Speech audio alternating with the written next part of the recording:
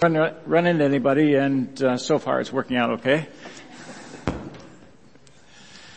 Pastor Chad Gibbons went up to the platform to give his message, and he told a story about when he and his wife were first married, and he was doing a kind of a handyman project for his wife. She wanted some shelves done, put up in her laundry room, and laundry room, bathroom kind of a thing, and she wanted some shelves up there, and he says, I can do that. And so he gets them up there, and he's feeling real good about the project. He looks it all over, and it's good. A couple of days go by, and he looks at it, and he goes, right underneath the shelves, there's this little orange spot that was on the wall. And he goes, funny, I didn't recognize that, didn't see that when I was putting up the shelves. Well, I can fix that. I'll just go buy some paint. And so he goes and buys some paint, and he paints it over, and everything is going well. It's just the way that he wanted it to be. And a couple of days later, this orange spot returns. He goes, I must have bought bad paint. That's horrible. And so he paints it over again, and a few days later, the orange spot reappears, and he's getting frustrated. He says, I began to think maybe there's a deeper problem here than just this spot that's coming. Maybe it's not the paint at all. Maybe it's something within the wall. Began to worry about that, and he did a little bit of more research, and he painted it again, of course, and tried that. Orange spot reappeared. And he said, what had happened was, I discovered that what had happened when I was nailing these shelves to the wall, one of the nails pierced the drain that came from the upstairs bathroom, and he says all this stuff was just kind of oozing into the wall. That's the same thing his congregation said. He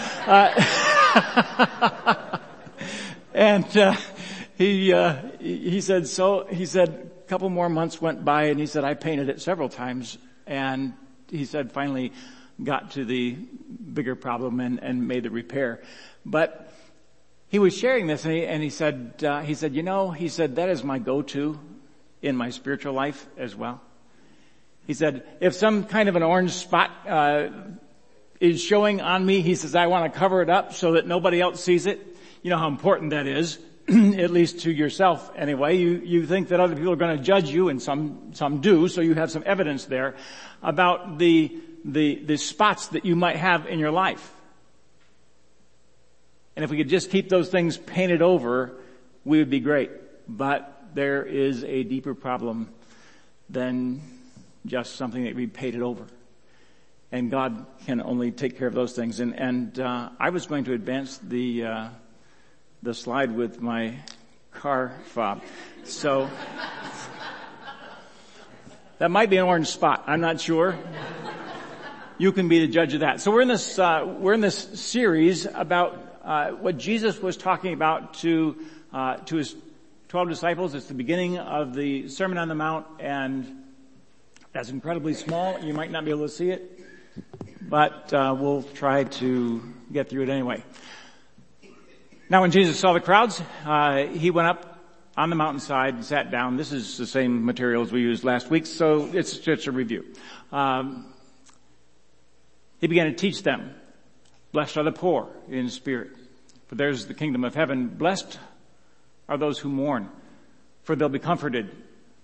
Blessed are the meek, for they will inherit the earth. Blessed are those who hunger and thirst for righteousness, for they'll be filled.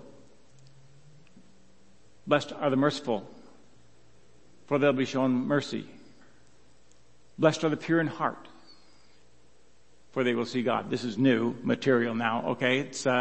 We're going on to 8 and 9. Blessed are the pure in heart, for they will see God. Blessed are the peacemakers, for they'll be called children of God. Got finished last week, and I was talking to some folks, and they said, what about peacemakers? You didn't mention peacemakers, and I'm not sure if I can trust you if you don't mention peacemakers. And I said, wait till next week, and we'll get to the peacemakers. Because it's not enough to have new eyes and a new passion. It's just not enough to recognize that you're poor in spirit, and you'll get the kingdom of heaven for that if you continue in that journey. not enough to mourn about that. It's not enough to become meek and gentled by God.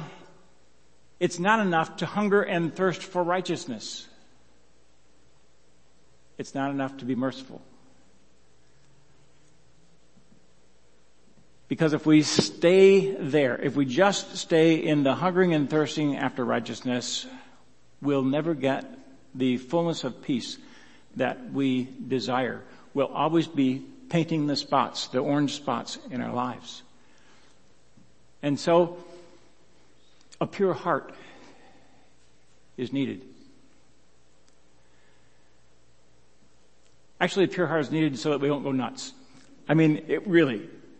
If you have a God-birthed hunger and thirst for righteousness, but you can't get there, if you're trying and everything that you've got, you're putting into this, and you just keep on trying and you keep on failing, you get good at some things, but on the big things it seems like you fail. It seems like sometimes, at least in my life, it seems like God granted that I had one sin that I couldn't overcome in my own strength, at least one.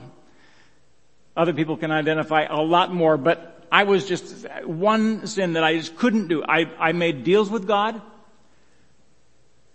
I did things that I wouldn't normally do so that maybe God would pay attention and get this thing out of me. And I was stuck. I was so stuck. And I hungered and thirsted to get over that thing that I was so plagued with. And for 40 years, I was plagued with this thing. And I was a Christian, and I was a pastor, and I was plagued with this thing, and I go, God, this thing's going to kill me. And I couldn't get over it. Until one day, I began to stop focusing on that sin and focused on God and said, look, if you don't get rid of this thing, it's going to kill me, and if that's all you have for me, then kill me now. That's how tired I was. And I was going nuts. I was a little bit comforted that the Apostle Paul had gone through the same problems. For I do not do the good I want to do, but the evil I don't want to do. This I keep on doing. A hunger and thirst for righteousness needs to be filled, and God says that it will be filled. That's part of the beatitude. You hunger and thirst for righteousness, you'll be filled, but you can't fill yourself. An impure heart will keep you from being filled. But a pure heart is possible, but never on your own.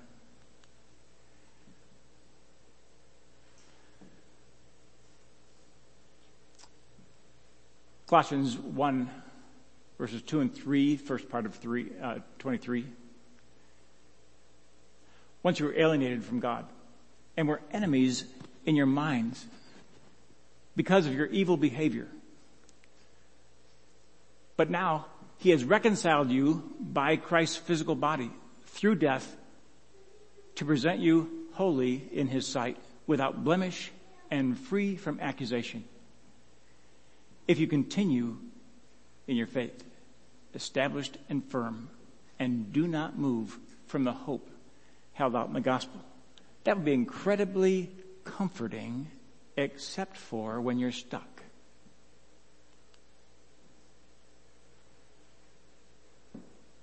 But I find at times that I'm still alienated and hostile in my mind toward God and godliness and righteousness and holiness. It's not out of a lack of hunger and thirst, hunger for righteousness, but a heart that searches after wrong things. If my heart is not made pure, if it is not aligned with God's character, then there's no hope for me. If I simply have a hunger and thirst for righteousness, it will drive me over the edge. And that's where I was for much of the time of my life, I was just there. I hungered. I really desired God, and I had received Him into my life as Savior, but not really as Lord. I said that I had received Him as Savior and Lord, but I didn't know how to do that. I didn't know what the mechanics of that were, because I was judging myself continually, and I felt like everybody else was judging me too. And especially if they knew that secret sin that I held on to so tightly, they would definitely judge me. And so I was just stuck. I'm going, God, there's got to be a way. There's got to be a way that you can break through in my life. Well, going through that struggle for so long is one of the things that brought me to being merciful. I don't judge anyone when they're struggling. I mean, my goodness, who am I to throw stones? And I think that's part of the purpose of that struggle. Because a pure heart is possible because God says it's possible, not because we can create it with ourselves. We have to wait for God, and there is a process involved. In much of our theology, everything is instant. When God saves you, it's instant. And it is, because He saves us instantly. When we surrender to Him, it's an instant salvation. And I appreciate that. But what we don't talk about very much is the process of how He is saving us and making us pure in His sight. We're pure in His sight instantly. But practically in our lives, it takes a little time. And so even when people get discouraged with themselves in the church and with God, you can understand and you can have mercy on them and you can pray for them. Help them to hold on. Help them to hold on to you and let go of everything else. King David's a good example of this. King David, when he was younger, he was a shepherd. And he was youngest in the family, and he was kind of not as important, maybe not as good looking, maybe not as tall as his brothers, and he was overshadowed by them. He was the youngest in the family. He got kicked around a little bit and go out there and just spend time with sheep. And he did, and he spent time with the sheep, and he spent time with the Lord, and he was writing songs, and he just communed with the Lord out there, and he learned how to defend himself against lions and bears and all those kinds of things. And it was a great time of building in his younger part. And then he was anointed to be king over Israel through a miraculous choosing of God. And he's got a problem. There's a king who has also been anointed in the land, and he is to follow that king in his kingship, but the king gets jealous of David and begins to pursue his life. And so David writes this account, is in 2 Samuel, but he writes a duplicate part in the Psalms as a song. And so this is David's song. He says, "The Lord has dealt with me according to my righteousness. According to the cleanness of my hands, He has rewarded me. For I have kept the ways of the Lord. I am not guilty of turning from my God. All His laws are before me. I have not turned away from His decrees. I have been blameless before Him. I've kept myself from sin. The Lord has rewarded me according to my righteousness, according to my cleanness in His sight. Have mercy on me, O God," he says in a different psalm for a different time. You see, he's talking about his righteousness, and he's talking about how God had defeated King Saul, and King Saul had been pursuing him, and there was a couple of opportunities that David had to kill King Saul, but he wouldn't do it because King Saul was the Lord's anointed. He wouldn't do it. he said, I will not do this. And his men were saying, oh yeah, this is this opportunity God has put him in your hands. No, why don't you just, I'm not going to do it. He's in God's hands, not mine. And so David pens it as a psalm. He puts it in, they put it in 2 Samuel, and is also a psalm. And David's talking about his righteousness. The Lord, you stand before God and say, Lord, according to my righteousness, you saved me. Oh, this is wonderful. Well, that'd be a really good thing if you could keep it up. But fast forward a few years, and David is not with his men fighting like he usually is. And there was a season when kings went out to battle, which I find interesting. A little troubling, but interesting. And so David is not with his men. He stays back, and he's going around, walking around on the top floor of the palace, and he notices a young lady bathing down on her rooftop, and it's below his, and so he notices her, and he really notices her, and desire comes up, and he wants her, and so he invites her to his palace, and he takes her in a very romantic way, you might say. And she becomes pregnant. And, oh my, there's an orange spot. If people find out, the law says that I should be stoned, and she would be stoned, and so can't have this orange spot showing.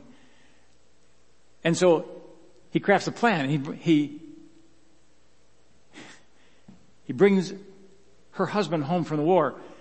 Turns out that her husband is one of his mighty men that are just so loyal to him. He invites him home, says, how's the war going? It's going, I should get back. But it's going well. And he goes, well, why don't you go home and be with your wife? It's been a while. And just, then I'll send you back to the war. That was his plan. And this man was so righteous, he says, I am not going to go back and enjoy my wife while my men are out there risking their lives and dying. I just won't do it. And so David tries to get him drunk and says, okay, I'll go home with your wife. And he sleeps in the palace. And whatever David tries to do is not working to paint over this orange spot. And so David writes out a plan, writes out orders, gives them to Uriah, and sends him off to the general of the armed forces, says, give this to your commander. So he does. He's obedient. He doesn't open up the message or anything. He gives it to his commander. He's just a loyal man.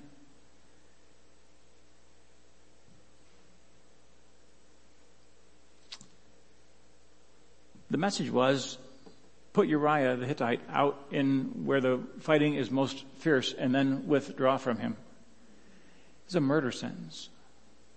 It was a death sentence, and David's hand was the murdering hand. The plan was successful, and David goes, off the hook. The orange spot can't come back now.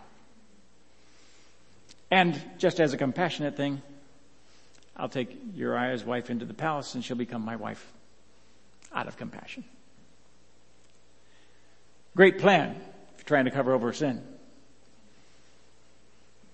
But you see, God watches. And God knows.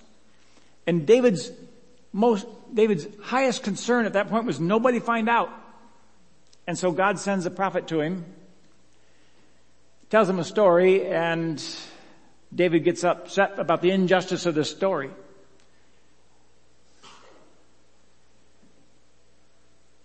goes, who is it? It's you. He tells him what he did. And David's going, it became known. It became known, and it has been fully known by God. And so David is in distress. And he turns to God for mercy. And he pens this psalm. Have mercy on me, O God, according to your unfailing love. You notice the difference between these? According to my righteousness, you've saved me, he said earlier. Now, it's according to your unfailing love. According to your great compassion, blot out my transgression. Wash away all my iniquity and cleanse me from my sin. For I know my transgressions, and my sin is always before me. Against you and you only have I sinned and done what is evil in your sight.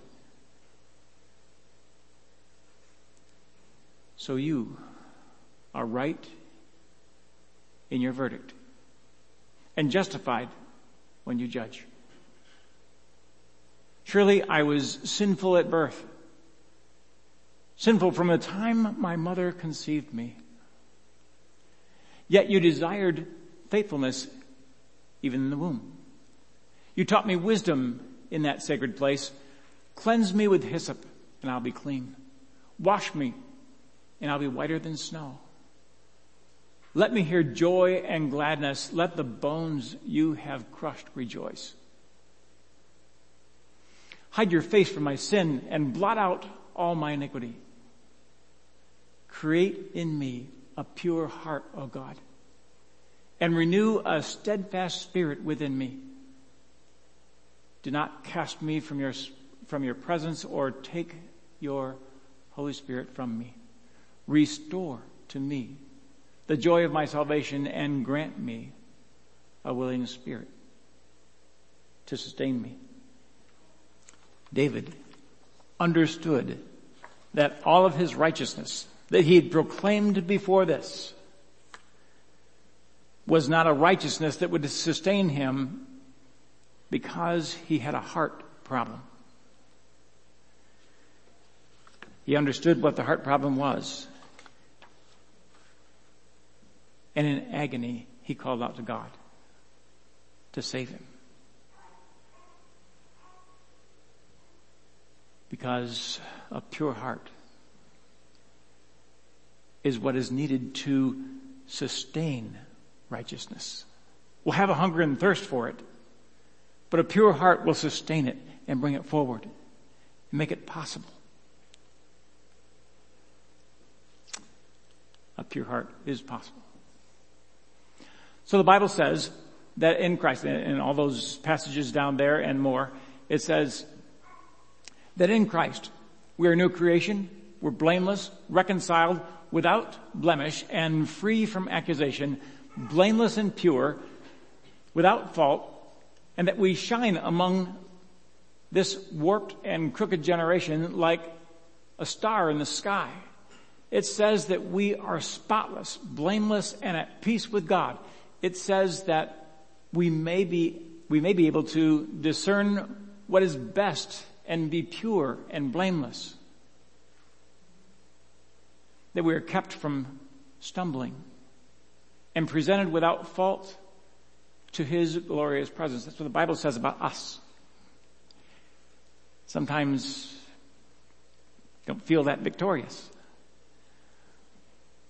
But you're not victorious in yourself. You're victorious in him. Because when we give ourselves to Christ, he comes in and he begins to work on us.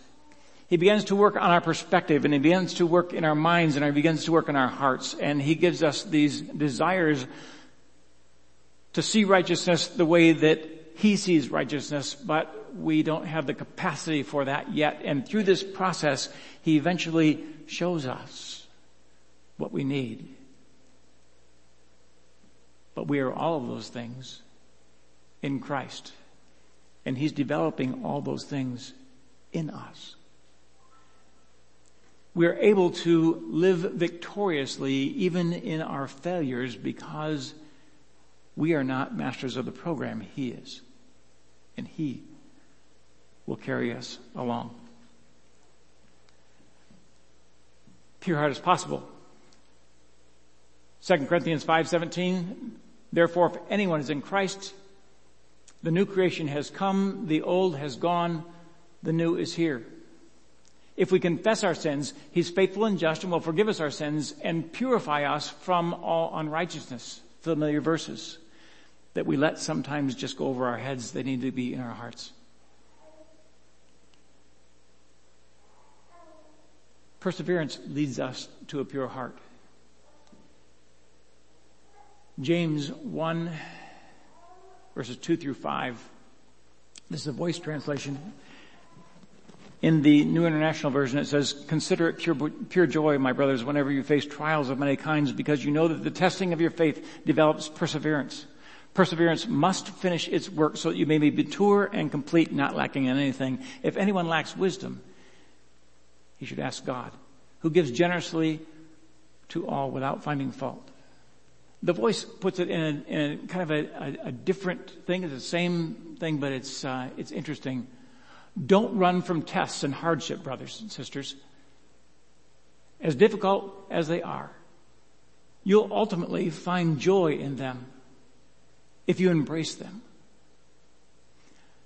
Your faith will blossom under pressure and teach you true patience as you endure. And true patience, brought on by endurance, will equip you to complete the long journey and cross the finish line, mature, complete, and wanting nothing. If you don't have all the wisdom needed for this journey, then all you have to do is ask God for it, and God will grant all that you need. He gives lavishly and never scolds those who ask.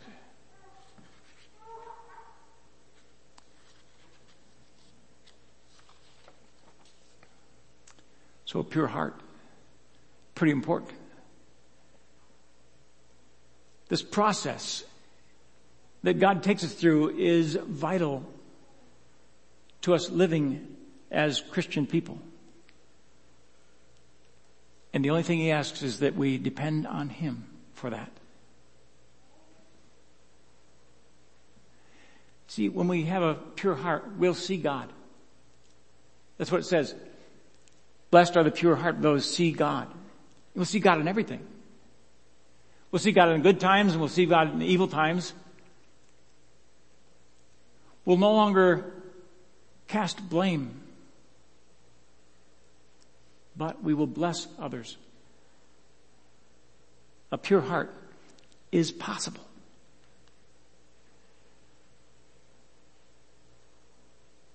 When we have a pure heart, we will then become peacemakers. We'll become ambassadors of Christ. All this is from God, who reconciled us to Himself through Christ and gave us the ministry of reconciliation. That God was reconciling the world to Himself in Christ, not counting people's sins against them. And He's committed to us a message of reconciliation. We are therefore Christ's ambassadors, as though God were making His appeal through us. We implore you on Christ's behalf, be reconciled to God.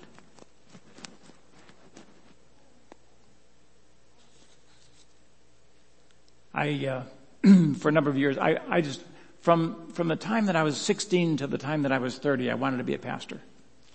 But the road just wasn't available to me. I grew up in a non-Christian home, and I had no idea how I could get from where I was to become a pastor. I just didn't know what the steps were. I didn't know anything about it. And when I was going with the girl that I would marry, she many times told me, I will not be a pastor's wife. And as we got closer to marriage, she echoed that very definitely. I will not be a pastor's wife. And I said, that's okay. I said, maybe I missed the call somehow. Maybe God just meant that I was going to be working in a church and helping, but I don't see how he's going to get me into pastoral ministry. It's just not going to happen.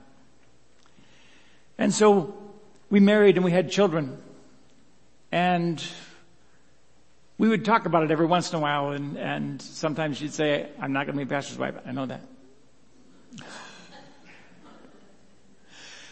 But then sometimes she would come to me and she said, it seems like God is speaking to me about preparing for pastoral ministry.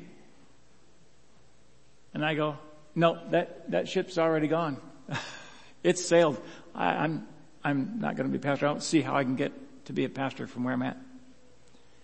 And we went like that for years, back and forth. And there'd be times we didn't talk about it all the time, but there would be those times when it came up. Until one day,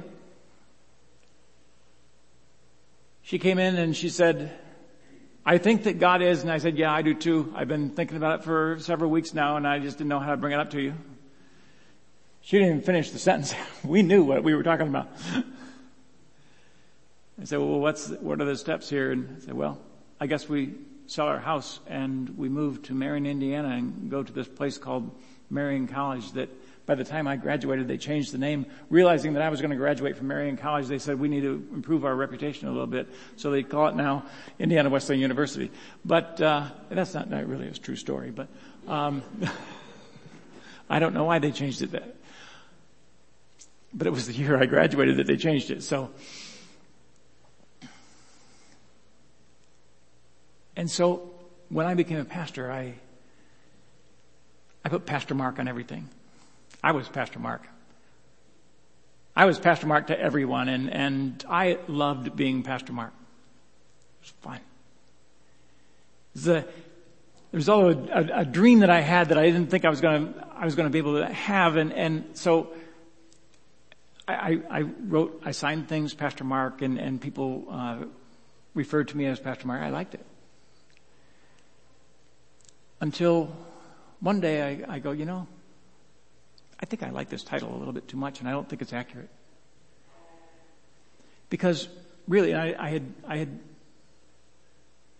looked at this verse, and I go, I'm no more special than anyone else in the church. I just get to stand up and talk to people about God. I said, what I really am is I'm an ambassador of Christ.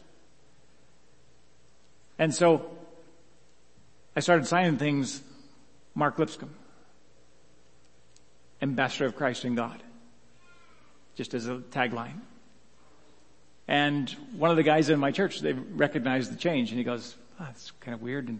And we were changing, we were changing our email things, and he said, what do you want your new email to be? It was pastor at. And I go, I want it Mark at. And he goes, well, that doesn't seem very respectful. I said, I think I'm past that needing to be respected. I think I need to be an ambassador of Christ in God. And so God works on us in various different ways.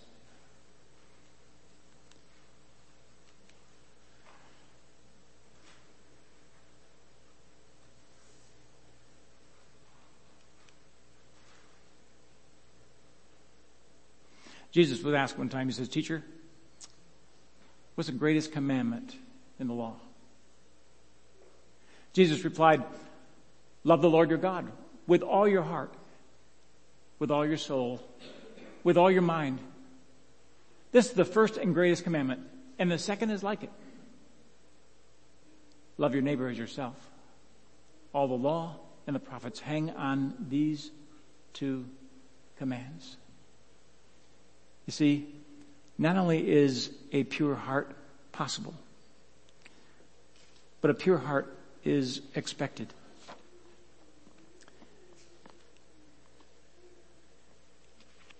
I looked and looked and looked for a video this morning that would illustrate a pure heart. I couldn't find one. But in my search, I came across a story that was familiar to me, but I had not read it in a long time. It's about two ladies.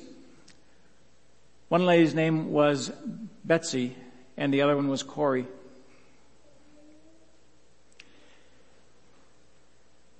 It happened in the time, it's a true story, and it happened in the time of the rise of the Nazis in Germany. Said one night, Germany invaded the Netherlands. Corey and Betsy were awakened by the sound of bombs dropping. Terrified, they began to pray. At first, they prayed for the Netherlands, those who were dying and injured, their queen, etc. Then Betsy started praying for the Germans, the ones who were dropping the bombs. She saw them as being entangled in a great evil that had been loosed in Germany. Corey looked at her sister in amazement, then continued her own prayers by whispering, "Oh Lord, listen to Betsy, not me, because I cannot pray for those men at all." As they were being processed, they were arrested, and they were helping Jews, they were hiding Jews, and they were helping folks. That's just who they were. They were Christian people, and they were arrested and taken to concentration camps. As they were being processed into vote, Betsy talked to Corey about teaching the women around them to love. If people can be taught to hate, they can be taught to love, she said. We must find a way. You and I, no matter how long it takes. It took a moment, but then Corey realized that her sister was talking about loving the guards. Corey said, "I glanced at the matron seated at the desk ahead of us.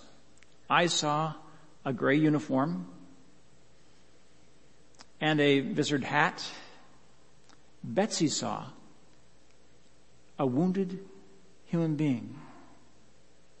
And I wondered, not for the first time, what sort of person she was, this sister of mine, what kind of road she followed while I trudged behind on an all too solid earth."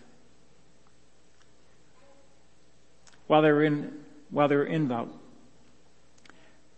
Betsy and Corey found out who had betrayed them to the Gestapo and gotten them arrested.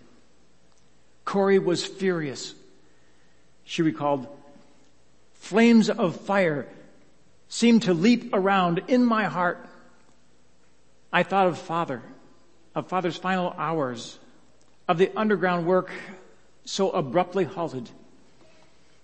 And I knew that if he stood in front of me right now, I would kill him." All of me ached with the violence of my feelings about the man who had done us so much harm.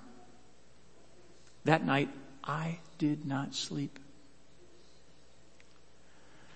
But Betsy didn't seem to harbor the same rage. Finally, one night, Corey, who had not slept in a while, since she had heard the betrayer's name, asked her sister, "Betsy, don't you feel anything about him? Doesn't it bother you?" Betsy answered, "Oh, yes. Yes, Corey.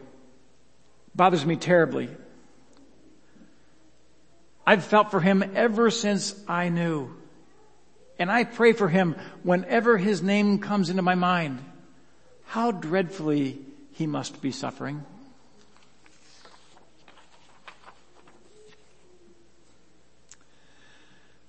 Corey said, "For a long time, I just lay there silent in a huge shadowy barracks, restless with the sighs, the snores, the stirrings of hundreds of women. Once again, I had the feeling that this sister of mine, whom I had spent all my life, belonged somehow to another order of beings." Shortly after they arrived at another concentration camp, Ravensbrück, Betsy insisted that she and Corey do as the scripture said and thank God for everything about the barracks they found themselves in. Corey wondered what there was to be thankful for, so Betsy started listing things. Being assigned to the same barracks as sisters. Corey agreed. The Bible Corey was holding in her hands. Corey agreed. By the grace of God, a miracle, one might say, they had been able to smuggle a Bible into both concentration camps. By the time they arrived at Ravensbrück, they had read through the entire New Testament twice and were working on the third time through. She continued the list, Betsy did.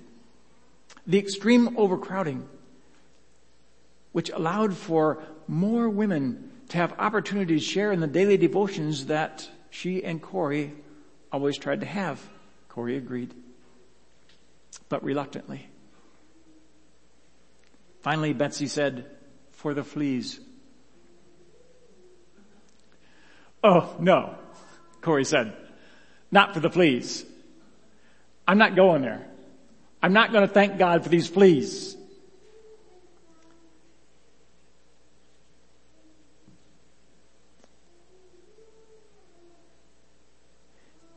Betsy just looked at her with kindness and said, "Give thanks in all circumstances, Betsy." Or Betsy quoted. It doesn't say in pleasant circumstances. It says in all circumstances. Fleas are part of this place where God has put us. And so Corey writes,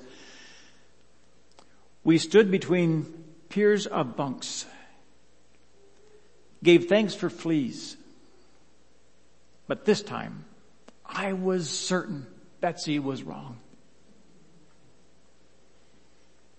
Betsy died before they could be released. She died at 59.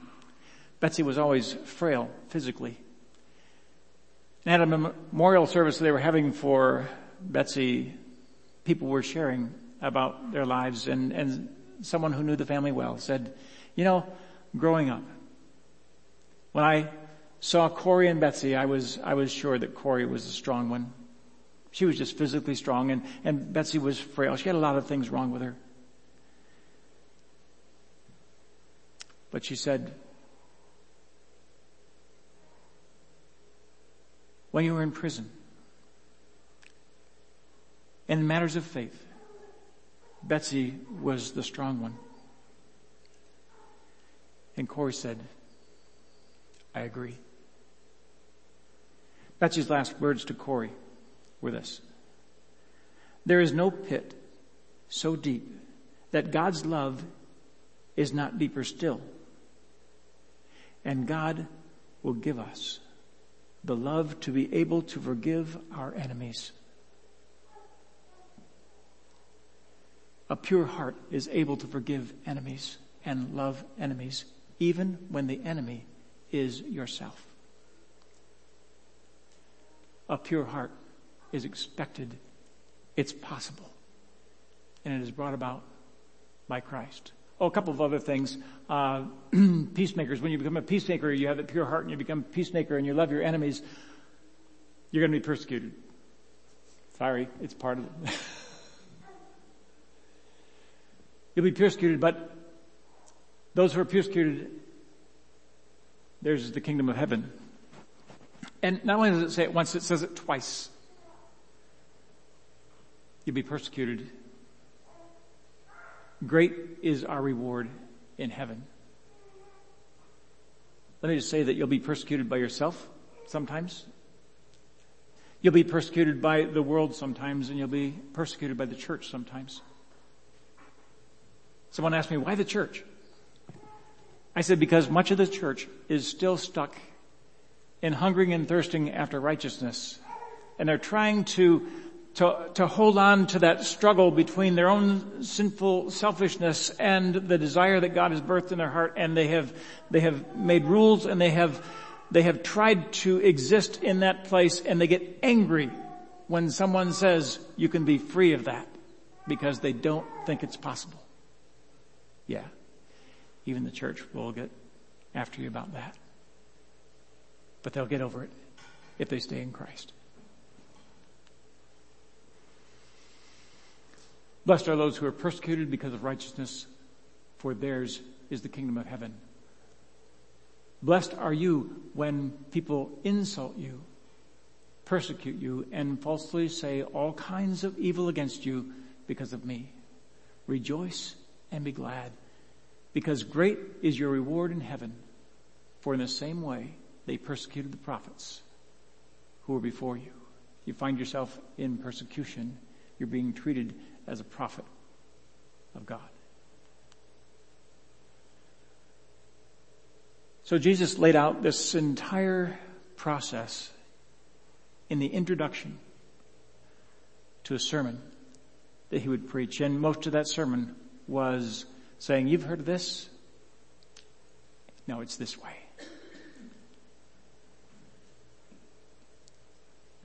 When you find yourself poor in spirit, you know that God knows more than you. You'll gain the kingdom of heaven. That's the entry point. You'll mourn because you have this, you don't know as much as you thought you do. You don't have all the answers like you thought you did. But you'll be comforted from that. And God will gentle you. You'll inherit the earth. He'll birth in you a hunger and thirst for righteousness that will be filled, and you'll have mercy on those who haven't been filled with that yet. And you'll be shown mercy because of that. You'll be pure in heart, and you'll see God in everything and be a peacemaker. Called children of God, and you'll be persecuted. And yours will be the kingdom of heaven, which is the same thing as being poor in spirit. Kingdom of heaven. You'll be persecuted, and great is your reward in heaven.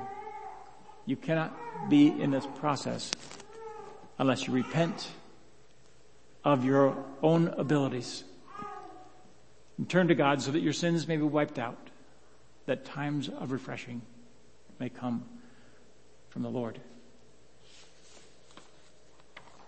It's a process for every new step that we take. It's the overall process that we'll all go through if we want to be following Christ. But this process in shorter steps goes through every new journey that we have. In the new journey that we are on together for this short time here at this church. In finding a new pastor, you'll go through these steps. Hopefully you can stave off the persecution part, but there's growth in that too. We don't go through these steps because God hates us, but because God loves us. He desires for us to be mature and complete, not lacking in anything. And He will bring us there. Let's pray. Heavenly Father, we thank you. We rejoice that you take us through a process. We don't like every element of the process. We'll just admit that. But Father, we thank you that you love us so much, that you're able to give us a pure heart and make us peacemakers. Lord, help us in this process to hang on. Not to hang on to ourselves, not to hang on to some kind of ability to figure this thing out, not hang on to solutions that don't work, that we make up, but to hang on to you and to let everything else go, so that you can truly be Lord of our lives and that we can shine in a crooked world. We thank you. We praise you in Jesus' name. Amen.